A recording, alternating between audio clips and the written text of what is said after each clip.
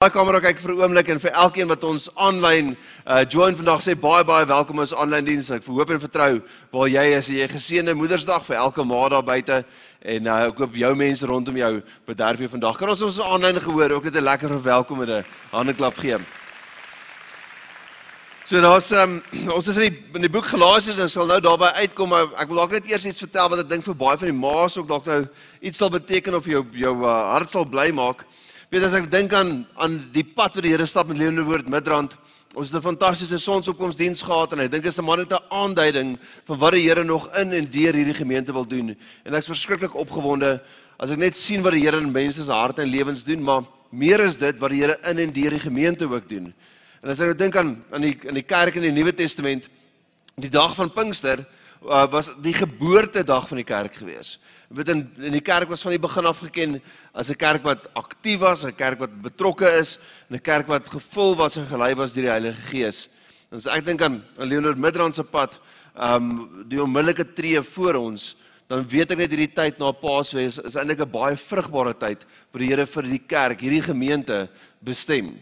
Weet en ek het seker goed waarvoor ek Here regtig vertrou en waar ek bid, maar een van dit is 'n opbou wat ons gaan hê tot en met 'n groot inisiatief die naweek van die 17de Julie. Dit is 'n internasionale dag wat ons noem Serve Day. Die dag klink net nie so lekker nie, verstaan. Maar met Serve Day wat ons saam met 'n klomp kerke reg oor die wêreld 'n punt gemaak om op daai dag 'n paar uitreike te reël. So en 'n uitreik klink altyd asof ons 'n paar mense in 'n kar moet laai in Malawi toe moet ry of iets van die aard, verstaan. En ons wil sulke goed natuurlik ook doen, maar die gedagte van Serve Day is eintlik dat ons op 'n baie, kom ons sê op 'n makliker vlak betrokke raak in ons plaaslike gemeenskap. Weet en as nou dink aan die ding wat kerke met wie ek in verhouding is of ons as gemeente in verhouding is, goed hulle goed het laas jaar, dis goed soos letterlik 'n ou huis, 'n gras gaan sny of weet ergens bietjie instandhouding werk gaan doen by iemand wat dit nie kan bekostig om hulle eie goed na te kan omkyk nie. Weet sulke basiese goed. Ons wil in ons plaaslike gemeenskap ook betrokke raak. So een van die uitreike wat ons het, wat na Serve Day sal gebeur, want my vertroue is natuurlik dat Serve Day eintlik 'n blootstelling is vir ons as gemeente en eintlik 'n aktivering is vir baie meer uitreike en betrokkenheid in ons gemeenskap. Een van die uitreike wat ons het later in die jaar, is wanneer ons matrikulante in die skole in ons onmiddellike omgewing, hulle matriekafskeid het. Want weet daar's baie goed waarby ons betrokke is wat werklik nood is. So ek dink aan Brave to Love waar my vrou betrokke is en ons as gemeente daar hande vat. Dis meisies wat regtig in 'n verskriklike slegte omstandighede is. Maar ons moet ook nie die ander tipe nood in ons onmiddellike omgewing mis nie.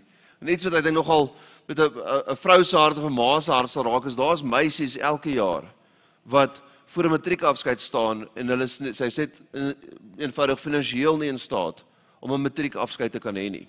So ons het al laas jaar begin gesels met van ons hoërskole en hoërskool Swartkop was nou die eerste hoërskool gewees en hulle laat weet, hoorie maar ons as gemeente via ons Legacy Fashion Store, maar eintlik ons Legacy Fashion Span, sal baie van daai meisies wil help en die geleentheid gee om daai droom vir die dag waar te kan maak. Want ons hoef nie 'n rok te koop of te maak nie, daar's rokke wat in jou kas hang.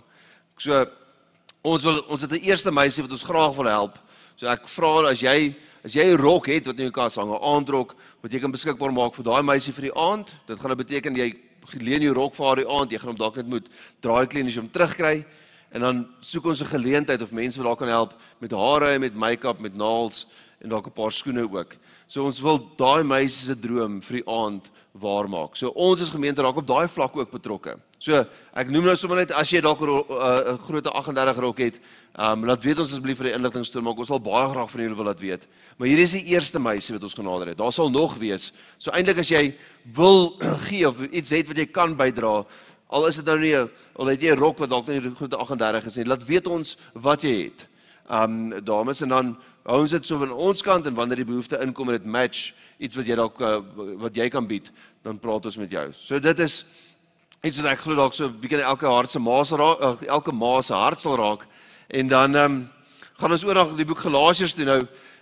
Wil ek net nou sommer sê ter inleiding ook dat ek is in die boek van Galasiërs, ons bedien vandag uit Galasiërs hoofstuk 2 uit, maar ons onderbreek die reeks oor Galasiërs volgende week. Nou hier is 'n bietjie van 'n verrassing dat ek dit gehou tot nou toe, maar die founding pastor, ek weet die stigterspastoor, klink dit nie reg nie, want dit klink asof iemand 'n brand gestig het.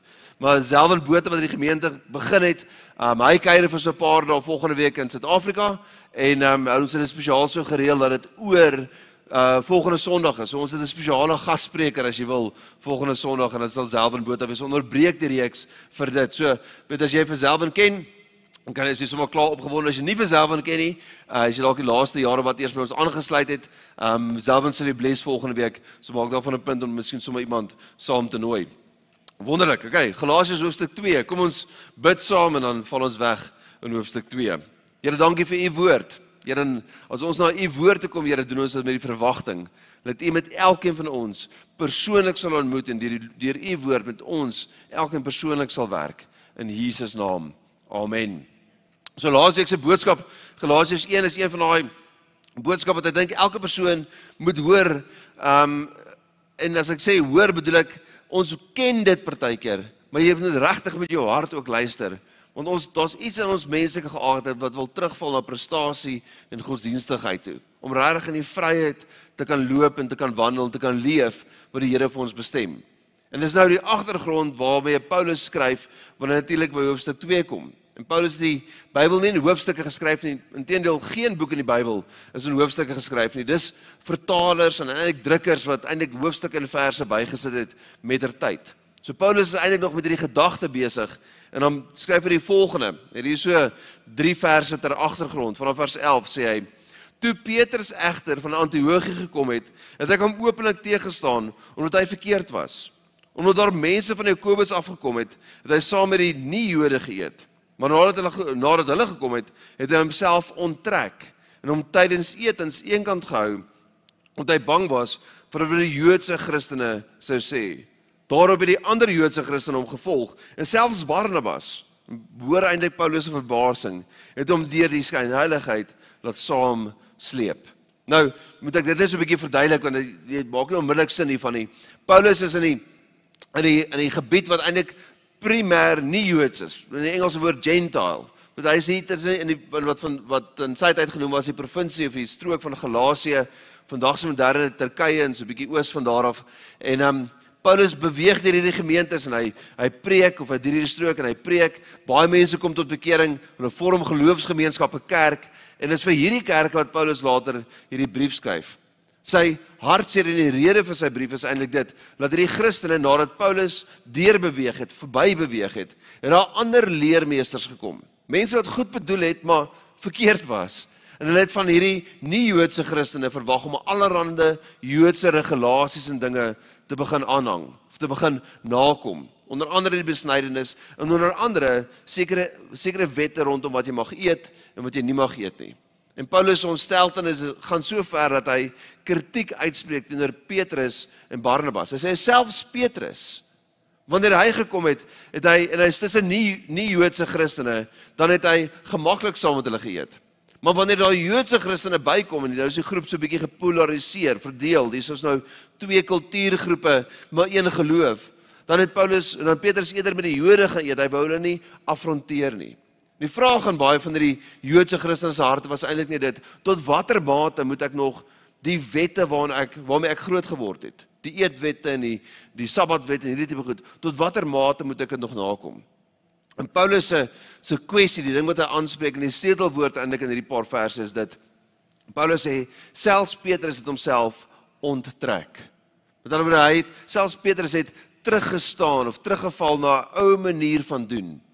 En as al vandag vir hierdie boodskap een ding is dit eintlik vir jou 'n aanmoediging om nie dit te doen nie, om nie terug te val na 'n ou manier van doen nie. Want as ons praat van wandel in die vryheid van die evangelie, dat jy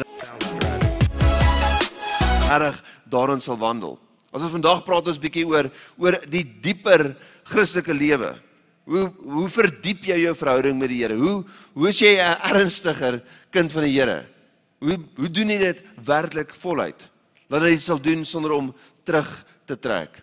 Nou ek moet net sê, die skrif begelei ons nou letterlik, want as ek so deur 'n boek preek, dan preek ek 'n boodskap per hoofstuk. Want eintlik is daar meer as een boodskap per hoofstuk, maar ek fokus op 'n boodskap per hoofstuk. En die teks lei my. So, dit wat ek vandag deel is eintlik een van daai boodskappe wat jy nie preek as jy baie mense baie gelukkig wil maak nie. Dit is eintlik 'n boodskap wat jy preek vir mense wat hulle verhouding met die Here wil verdiep en wil versterk. Dis 'n tipe boodskap wat nie 'n gemeente of 'n crowd groei nie, maar dit groei die mense wat hier is. So ek wil jou aanmoedig om dit te vat van die begin af voluit. As ek dink aan sport, weet as daar waar jy sport doen of aan sport blootgestel is, daar's ligas. So, en die groot manne, die ouens wat kan speel, hulle speel in die A-bond of in die A-liga. Ek dink nogal in ons Christendom is daar ook partykeer iets soos 'n A-vlak Christendom. Dit wat ek vandag deel is eintlik 'n uitnodiging tot A-vlak Christendom. Weet ek, jy kan sê daar's altyd in enige byeenkoms of groep mense is daar altyd maniere om 'n groep te kan verdeel. As ek dink aan Jesus se volgers, dan het hulle bestaan uit twee groepe. Daar was volgers en daar was disippels. Die disippels is die volgers wat ernstiger was, wat Jesus selfs gevolg het wanneer dit ongemaklik is. So dink in die kerklewe, daar's toeskouers en daar's deelnemers. Daar's ouens wat erns maak en indruk en gee en saamwerk met dit wat die Here besig is om te doen. As ek dink aan die besigheidswêreld buite, daar's verbruikers en daar's produseerders. As ons vandag praat oor disippelskap, dan gaan dit eintlik oor die sleutel om regtig in die A-vlak te wees. Iemand te wees wat 'n bydrae maak, iemand is wat voorloop. En hier is die sleutel. En ons gaan saam lees in hoofstuk 2, vers 29. En ons kan dit noem disippelskap. Nou, disippelskap kan op baie maniere gedefinieer word. En eintlik vind ek dit interessant, want soos wat ek tussen kerkleiers beweeg, dit is amper asof elke kerkgroep het sy eie definisie van disippelskap. En dit is 'n breë term, en dit is seker nie verkeerd om dit self te definieer nie. Maar disippelskap gaan essensieel daaroor, laat ons almal beter volgers, beter disippels van Jesus sal wees.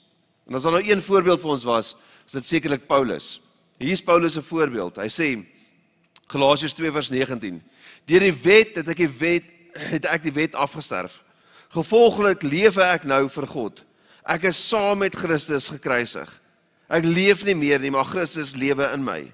Die lewe wat ek nou leef op aarde, leef ek deur geloof in die Seun van God, want hy het sy liefde vir my bewys, deur wat hy in my plek gesterf het. Erns 'n diep boodskap, 'n geestelike volwasse boodskap is nie daai preek wat jou so verwar dat jy nie weet of jy kom of gaan nie. Is nie daai boodskap wat die anti-kris identifiseer nie. 'n Geestelik volwasse kos is wanneer mense uitgedaag word om werklike disippels te wees van Jesus tot hierdie vlak toe wat Paulus vir ons 'n voorbeeld stel in. Hy sê hierdie woorde, ek is saam met Christus gekruisig. Op daai manier stel hy vir ons die voorbeeld van hoe om werklik te lewe. Nou, laat my toe net so 'n klein bietjie agtergrond hiervoor te gee, want dit het 'n aanloop natuurlik. Jesus is die eerste persoon wat hierdie gedagte gelig het, en ek wil dit lees in Matteus 16. Nou die agtergrond van Matteus 16 is dit, dat Jesus word vir die eerste keer geopenbaar aan sy disippels as die Christus. Tot en met daai punt het baie insluitend in sy disippels gedink, maar Jesus is net 'n invloedryke leermeester, iemand wat die moeite werd is om te volg. Maar in Matteus hoofstuk 16 is dit Petrus wat onder leiding van die Heilige Gees sê, Here, U is die Christus. En Jesus in daai oomblik bemoedig hom, hy beamoed dit. En dan lees ons vers 21, die volgende. Ekskuus. Van toe af het Jesus dit vir sy disippels begin duidelik maak, dat God wil hê, hy moet na Jerusalem toe gaan. Daar moet hy baie ly, onder die familiehoofde, die priesterhoofde en die skrifkenners, doodgemaak word, maar God sal hom op die 3de dag opwek. Petrus het hom egter eenkant toe gevat en ernstig begin bestraf. Mag God dit verhoed, Here, dit sal nooit as te nimmer U oorkom nie. Maar Jesus het hom omgedraai en vir hom gesê, gee pad agter my, jou Satan. En dan nou Jesus net vir hom gesê, die Gees van God, nie vlees en bloed, maar die Gees van God, het hierdie aan jou geopenbaar, Petrus. Nou noem hy hom Satan. Jy maak dit vir my bitter moeilik. Jy dink soos mense dink, en nie soos God dink nie. Jesus het toe vir sy disippels gesê, as julle my volgelinge wil wees, moet julle julle eie ek prys gee. julle kruis op julle skouers neem en agter my aankom. As julle probeer om julle lewe vir julleself te bewaar, sal julle dit verloor. Maar as julle julle lewens ter wille van my prys gee, sal julle dit waarlik vind, of sal julle die lewe vind. Nou, as 'n baie ding wat ek hier moet sê, die eerste ding is net om te verduidelik, of dat ons kan verstaan, is die disippels, tot en met selfs rondom die gebeure van die kruisiging, se verwagting van die Messias, of die Christus, was dit, dat die Christus die leier van Israel sal word, in die plek van die Herodes, en die familie van die Herodes, en dat hy Israel sal bevry onder die mag van die Romeine, en dat hy 'n politiese figuur sal wees, wat 'n politiese agenda sal hê, en dat in daai konteks, daai politiese konteks, al die profeseë in die Ou Testament oor die Messias vervul sal word. En elke keer as Jesus homself openbaar, en dit pas nie binne die beeld in van wat die disippels gehad het nie, dan het hy altyd teestand gekry. En hier is nou so 'n voorval, want Jesus word geopenbaar as die Christus, maar wat hy onmiddellik sê daarna, is natuurlik wat die Christus moes doen. Die Messias het gekom om in ons plek en vir ons sonde te sterf. Maar die verwagting van die disippels was iets totaal anders. En laat ons nie teenoor hulle krities wees nie. Ek dink almal van ons verwag partykeer goed van die Here, wat net eenvoudig nie is wie en wat die Here is nie, wat dalk nie die regte ding vir ons is nie. En dan, weet as daar nou konflik is tussen wat God wil en wat ek wil, weet ek dink raai wie gaan wen. Dit is beter vir ons om onsself aan die Here oor te gee in elke situasie. Nou, dis wat Jesus vir sy disippels sê, en dan kom hy met hierdie woorde en hy praat van wat ons vandag oor gesels, ware disippelskap. Hy sê, as jy jou lewe lief het, sal jy dit prys gee, jy sal dit opgee, en dan sê jy sal jou kruis opneem en my volg. Nou dit is 'n verskriklike ding as jy dink wat dit beteken, want binne konteks, om jou kruis op te neem beteken, jy is tot dood veroordeel, daar's 'n doodsvonnis, wat nou voltrek word oor jou lewe. As Paulus sê, ek is saam met Christus gekruisig, dan sê hy eintlik, ek sien myself as dood in Christus.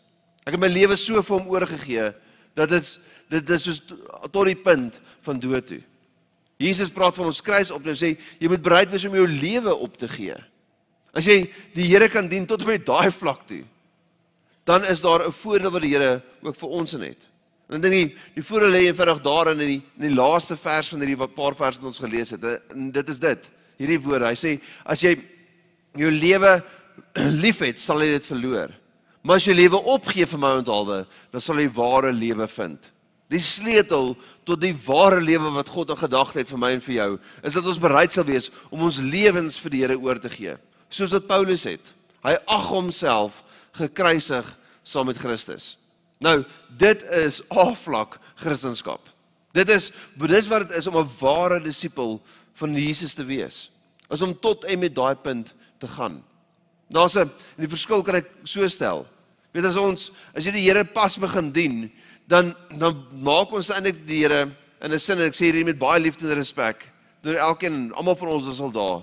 Ons maak die Here eintlik ons dienskneg. Ons het ons gebedsversoek en ons verwagtinge, ons bring ons situasies na die Here toe, en ons wil hê die Here moet net daarin verander, daarin werk, sodat ek gemakliker kan leef, en ek gemakliker omstandighede kan hê. Maar ware disipelskap is om jou lewe so op te gee, en in te val by wat die Here vir jou het. Jesus het sy lewe opgegee, sodat ons kinders van God kan word. Weet ons, daar's niks verkeerd om te bid oor die omstandighede, en jou eie gebedsversoeke te hê nie, dis heeltemal in orde, maar dit moet vooraf gegaan word deur 'n dieper, die Engelse woord commitment, 'n dieper disipelskap, daai A-vlak Christendom in jou lewe. En dis 'n beginsel wat geld. Ek hou van 'n gesegde wat ek nogal nou en dan aanhaal. En daar's eintlik 'n baie mooi storie hier agter, en ek het nie tyd om dit te vertel nie. Maar Jim Evans was 'n sendeling gewees. En hy het saam met 'n klomp vriende, hulle was al saam op Bybelskool gewees en saam gestudeer. En Jim Evans is later tragies dood. En sy vrou was op 'n plek gewees in haar lewe wat sy gesukkel het om sin te maak van Jim se dood. En toe by sy begrafnis kom een van sy mede Bybelskoolstudente kom na sy vrou toe Elizabeth, ek sê nou Evans, Jim Elliot. Kom sy na, of hy kom toe na Elizabeth Elliot toe en hy wys vir haar die jaarboek, hulle Bible College se jaarboek. En weet aan die einde van die studies dan weet op graadeplegtigheid dag het almal nou in mekaar se dagboeke iets geskryf, met 'n handtekening gemaak of weet 'n quote aangehaal ensovoorts. En Jim het die volgende woorde geskryf. Hy het geskryf: He is no fool who gives that which he cannot keep to gain that which he cannot lose. Ek wil dit weer lees. He is no fool who gives that which he cannot keep to gain that which he cannot lose. Jou lewe vir die Here oorgegee. Het jy in die sin verloor, maar jy kry in ruil daarvoor ware lewe. Om jou eie lewe te wil lewe, maak jou lewe van minder betekenis, minder werd. Terug na Paulus toe in Galasiërs. Paulus stel hierdie voorbeeld en hy sê, hy moedig eintlik al die Christene in Galasie aan om te lewe soos wat hy lewe, oorgegee saam met Jesus. Hy herhaal dit selfs in die boek Romeine. Romeine 6 sê vers 6 en 7, ons weet dat ons nou ons sondige self saam met Christus gekruisig is, sodat die sonde se mag oor ons verbreek kan word, en ons nie meer slawe van die sonde sal wees nie, want as iemand sterf, word hy vry van die mag van die sonde. Paulus het hierdie as 'n gedagte gehad rondom die disipelskap, regdeur al sy skrywes. In die twee boeke wat hy regtig gestel is op leerstellige kwessies binne die kerk, Galasiërs en Romeine, feature hierdie gedagte. Kom hierdie gedagte na vore rondom disipelskap, dat ons lewe gekruisig saam met Christus. So, wat ek vandag wil deel, is dan die volgende. Dat as jy hierdie boek Galasiërs lees, maak Paulus 3 keer melding van hierdie gedagte dat ons saam met Jesus gekruisig is. En elke keer dat Paulus die werkwoord gekruisig gebruik, dan gebruik hy dit in verwysing met iets anders. So ons gaan kyk nou hierdie 3 areas van ons lewens, wat saam met Christus gekruisig behoort te word, as ons 'n A-vlak Christendom wil leef. As ons die Here voluit wil dien, soos wat Paulus die Here voluit gedien het. So die eerste een is natuurlik maklik. Ons het dit klaar gelees. Galasiërs 2 vers 19 en 20 sê, ek is saam met Christus gekruisig. Die eerste ding wat ons moet kruisig, is dit, die eie ek. Weet jy, daar's 'n ou gesegde wat sê, daar's 'n heilige een, weet die heilige drie eenheid, is God die Vader, die Seun en die Heilige Gees. Daar's 'n ander gesegde wat sê, daar's 'n onheilige drie eenheid. Dis ek, myself, in Engels, me, myself and I. Weet jy, daai is wat Paulus sê, ons eerstens moet kruisig. Moet doodag saam met Jesus. En dis iets wat ek en jy daagliks behoort te doen. Paulus sê in 1 Korintiërs 15, sê ek sterf dag vir dag. Broeders, so waar as ek op julle roem in Christus Jesus, ons Here. Vir Paulus is om te sterf, vir Paulus hierdie pad van disipelskap is iets wat daagliks gebeur. Want die realiteit is, solank jy in jou liggaam lewe hier op aarde, is dit, weet jy kan jou vlees in 'n dag neerlê en jouself gesterf saam met Jesus, maar môre is 'n nuwe dag. Môre begin alles weer voor. Dis iets wat ons daagliks van onsself moet toehou en dis 'n gesindheid. Ek dink 'n mooi voorbeeld hiervan is natuurlik Johannes die Doper.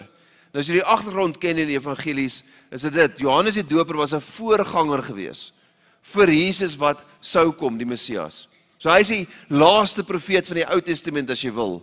Wat hy, en van al die profete in die Ou Testament kon sê, die Messias gaan kom. Johannes die Doper is die profeet wat kon sê, kyk, die Seun van God, wat die sondes van die wêreld wegneem. Hy is die een wat dit eerstehands gesien het. Maar Johannes die Doper het die prominente aanhang gehad in Israel. En toe kom Jesus op die toneel, en Jesus word gedoop deur Johannes die Doper, wat 'n baie belangrike gebeurtenis was.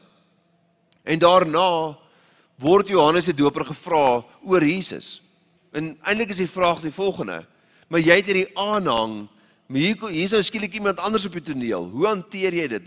Wat moet ons nou dink van hierdie nuwe ou op die toneel, hierdie Jesus waarna jy verwys? En Johannes die Doper se woord is die volgende, hy sê, hy moet meer word, maar ek minder. Nou, hy sê dit natuurlik in konteks soos wat ek het nou verduidelik het. Hierdie aanhang of aansien in Israel. Maar dis waar in my en jou lewens. Dat die Here in ons lewens sal meer word, in onsself minder. Die nuwe lewende vertaling sê van dieselfde versie volgende, sê, hy moet in belangrikheid toeneem en ek moet afneem. So ons dink aan wat beteken dit om jou self te kruisig. Dan is dit eenvoudig net dit, dat die Here 'n groter plek in jou lewe sal inneem. Dat dit vir my en jou 'n daaglikse besluit sal wees. En dit is 'n daaglikse besluit, maar dit is ook 'n gesindheid. 'n Gesindheid waar in daai gesindheid is die Here welkom in ons lewens. Soos een persoon sê, water vergader altyd op die laagste plekke. So kom die Here se salwing, se guns in ons lewens ook, waar daar nederigheid gevind is. Dis in 'n sin die laagste plekke, daar gee die Here die meeste van sy salwing en sy guns. 'n Ander manier om dit te stel, ek het iemand dit oor sê, hy sê, ek moet dit in Engels herhaal, hy sê, a man on his face, from that position, no one can fall. Iemand wat nederig en laag voor die Here is eintlik op sy sterkste, want van daai posisie kan jy nie val nie. En dan daarmee saam, daai gesindheid in daai posisie, stel die Here in staat om sterk te kan wees in en deur jou lewe. Tweede gedagte, of tweede ding wat ons moet kruisig is, die eerste ding is die vlees, is die eie ek. Die tweede ding wat ons moet kruisig is, juist dit, die vlees. Galasiërs 5:24 sê, maar die wat aan Christus Jesus behoort, het die hartstogte en die begeertes van hulle sondige geaardheid gekruisig. Nou dis natuurlik 'n moderne vertaling, as ek dieselfde teks lees uit die ou vertaling, sê dit so, maar die wat aan Christus behoort, het die vlees met sy hartstogte en begeerlikhede gekruisig. Nou, die woord, die term vlees, soos dat Paulus het gebruik in sy skrywes, beteken partykeer dit wat bo jou skelet kom, so vlees. Maar die meeste van die tyd wanneer Paulus die term vlees gebruik, bedoel hy die volgende. Hy sê, hy bedoel dat die menslike liggaam het sekere aptyte en neigings.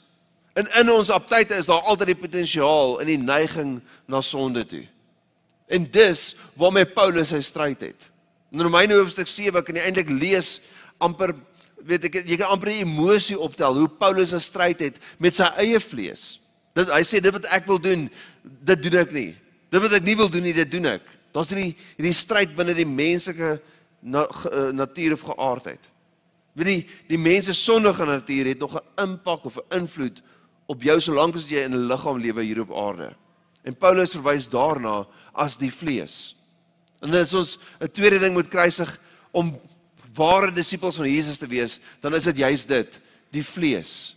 Hierdie aptyte wat in die hand van die duiwel ons lewens kan verwoes. Paulus sê ons moet dit aktief kruisig. Ek dink 'n goeie aanduiding of 'n goeie voorbeeld hiervan is die keuse wat ons moet maak. Maar as ek 'n werkwoord gehad het vir kruisig van self, dan is dit die gesindheid van nederigheid. As ek 'n werkwoord het vir hoe om die vlees te kruisig, dan is dit seker die werkwoord keuses. Dat ons die regte keuses sal maak. Met 'n mooi voorbeeld, en ek kan eintlik nie help om daaraan te dink nie, is Josua. Aan die einde van die boek van Josua sê hy vir die volk van Israel hierdie bekende woord, hy sê, julle moet vandag vir julle self besluit wie julle wil aanbid. Ek en my gesin sal die Here aanbid. Daai twee woorde staan uit, besluit en sal. Want sal is iets wat volg nadat die besluit gemaak is. Josua het vir homself besluit. Hy het vir homself die keuse gemaak dat hy die Here gaan dien. Hy en sy huisgesin. En dan volg die aksie. Laaste punt, of laaste gedagte. Paulus kruisig eerstens die self, tweedens die vlees en derdens die wêreld. Galasië 6:14 sê, maar ek wil my op niks anders roem as die kruis van ons Here Jesus Christus nie, want daardeur is die wêreld vir my gekruisig en ek vir die wêreld. Nou, daar's baie wat ek hieroor kan sê. Die realiteit is, sonder dat ons dit bedoel om so te leef, rig ons lewens baie keer in. op dit wat Hollywood se opinie is oor wat 'n aanvaarbare lewenstyl of standaard is. Also, weet dit wat deur populêre media of musiek na ons toe kom, word vir baie mense die aanvaarbare manier van doen. Nou, weet ek ken nie Taylor Swift of Ed Sheeran nie, hulle is dalk goeie mense ook, maar ons kan nie ons lewens inrig volgens wat ander mense dink goeie goed is om te doen nie. Jy kan nie huwelik leef of God se seën op jou huwelik verwag as jy doen wat 50 Shades of Grey sê jy behoort te doen nie. Want ons het stemme in hierdie wêreld, ons word daarmee gekonfronteer. En die uitnodiging van Paulus se voorbeeld eerder is dit, laat ons onsself sal kruisig vir alles wat in die wêreld is. En dit sluit so aan by die gedagte van heiligmaking. Heiligmaking beteken eenvoudig die volgende: iets wat eenkant gesind word vir 'n doel. Die woord heiligmaking word die eerste keer regtig gebruik as 'n werkwoord wanneer die tempel toegewy word in die Ou Testament. Wanneer die tabernakel en toe later die tempel. Maar hierdie instrumente wat nou gemaak is vir wierook en offers, word toegewy vir die doel. Hulle word geheilig. Jy is gemaak vir 'n doel en daai doel is om verhouding met die Here te hê. As jou lewe aangewend word vir iets anders, dan ly jy skade. Ek dink nogal hier dan weet ek het dink deur die boodskap soos wat ek ry kerk toe vanoggend. Met in my garage is daar 'n skroewedraaier wat ons gebruik die skroewedraaier net. As ek sê ons, bedoel ek nie regtig ek nie. So Albino wat by my werk so nou en dan. Daai skroewedraaier word net gebruik om 'n verflik oop te maak. Want hy het dit die eerste keer gedoen, dus die ding so beskadig, ons kan hom vir niks anders gebruik nie.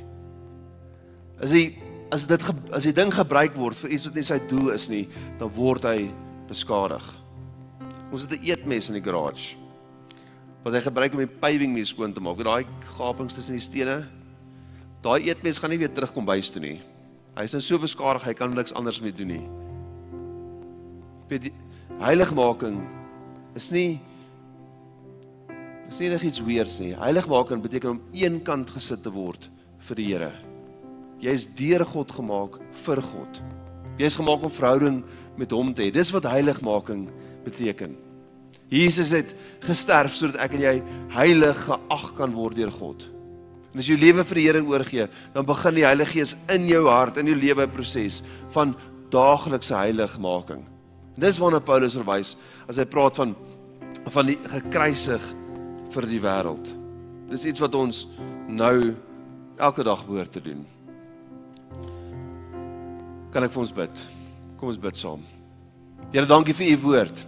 Here, as ons hoor wat Paulus se stryd was in Galasiërs, dan neem ons die uitdaging op om meer toegewyde disippels te wees.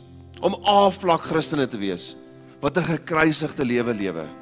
Mag u ons die krag gee, die vermoë gee om die eie ek te kruisig, om die sondige natuur te kruisig en om in die wêreld te kruisig, sodat ons tot u eer kan leef in Jesus naam. Ek wil vra dat die nie oë sal oopmaak nie, maar net vir 'n oomblik na my sal luister. As jy vandag hier is, net nog nie daai belangrike stap geneem om Jesus aan te neem as jou persoonlike verlosser nie, dan wil ek nou vir jou die geleentheid gee. Ek praat vandag eintlik oor ernstige goed, groot goed, met 'n gehoor asof elkeen dalk die Here reeds dien. Maar as jy vandag hier is en Jesus nog nie aangeneem as jy verlosser nie, dan wil ons nie hierdie geleentheid laat verbygaan nie. Laat jou pad saam met die Here op hierdie noot begin. As jy vandag hier is en jy wil seker maak dat jy kind van die Here is, jy wil vandag Jesus aanneem as jou verlosser, wil jy nie waar jy is, vir 'n oomblik net jou hand in die lug opsteek nie. Gaan jy nie vorentoe roep nie? Dankie. Gaan jy nie laat uitkom nie? Ons gaan saam met jou gebed bid. Ek wil nog 'n geleentheid gee, as jy nog enigiemand is, ek wil nie iemand oorsak, as jy hand opgesteek het, kan jy weer laat sak. Kerkfamilie, ons gaan nou die volgende gebed hardop bid, saam bid, om dit vir die wat dit vir die eerste keer bid, maklik te maak. Ek wil net sê vir elkeen wat hierdie gebed nou saam bid en wat nou gereageer het, hulle hande opgesteek het. Romeine 10:10 sê, met jou hart glo jy, met jou mond bely jy. Die woorde wat ons nou bid is belangrik, maar nog belangriker is dat jy dit opreg bedoel. Kerkfamilie, kom ons bid almal saam die volgende gebed hardop. Here, dankie dat u my eerste lief gehad het. Dat u seun gegee het om in my plek en vir my sonde te sterf. Vandag neem ek Jesus aan as my verlosser, sodat ek van vandag af voluit sal lewe as 'n kind van God, in Jesus naam. Amen. Amen. Kerkfamilie, kan ons vir elkeen wat daai gebed gebid het, die heel beste handeklap en aanmoediging gee. En ek wil sê, as dit jy is wat dalk by die huis is, of waar jy ook al hierdie diens aanlyn volg, en daai gebed vir die eerste keer saam gebid, ons sit 'n skakel op die skerm, en vir julle in die auditorium, op ons webblad het ons daai skakel. Ek wil jou aanmoedig, ek wil jou vra, ek wil eintlik by jou smeek, om so gou as jy kan na hierdie diens, as dit jy is wat hierdie gebed vandag vir die eerste keer, of dalk vir die eerste keer opreg gebid het, om daai skakel te gaan opsoek, om in te vul vir ons. Ons gaan nie allerlei goed in die verkoop of iets weers doen nie. Ons wil baie graag vir jou bid, en ons wil jou baie graag help met jou volgende geestelike tree. Ons het nie daai verantwoordelikheid, en ons wil dit baie graag doen. Jy is vir ons werklik belangrik.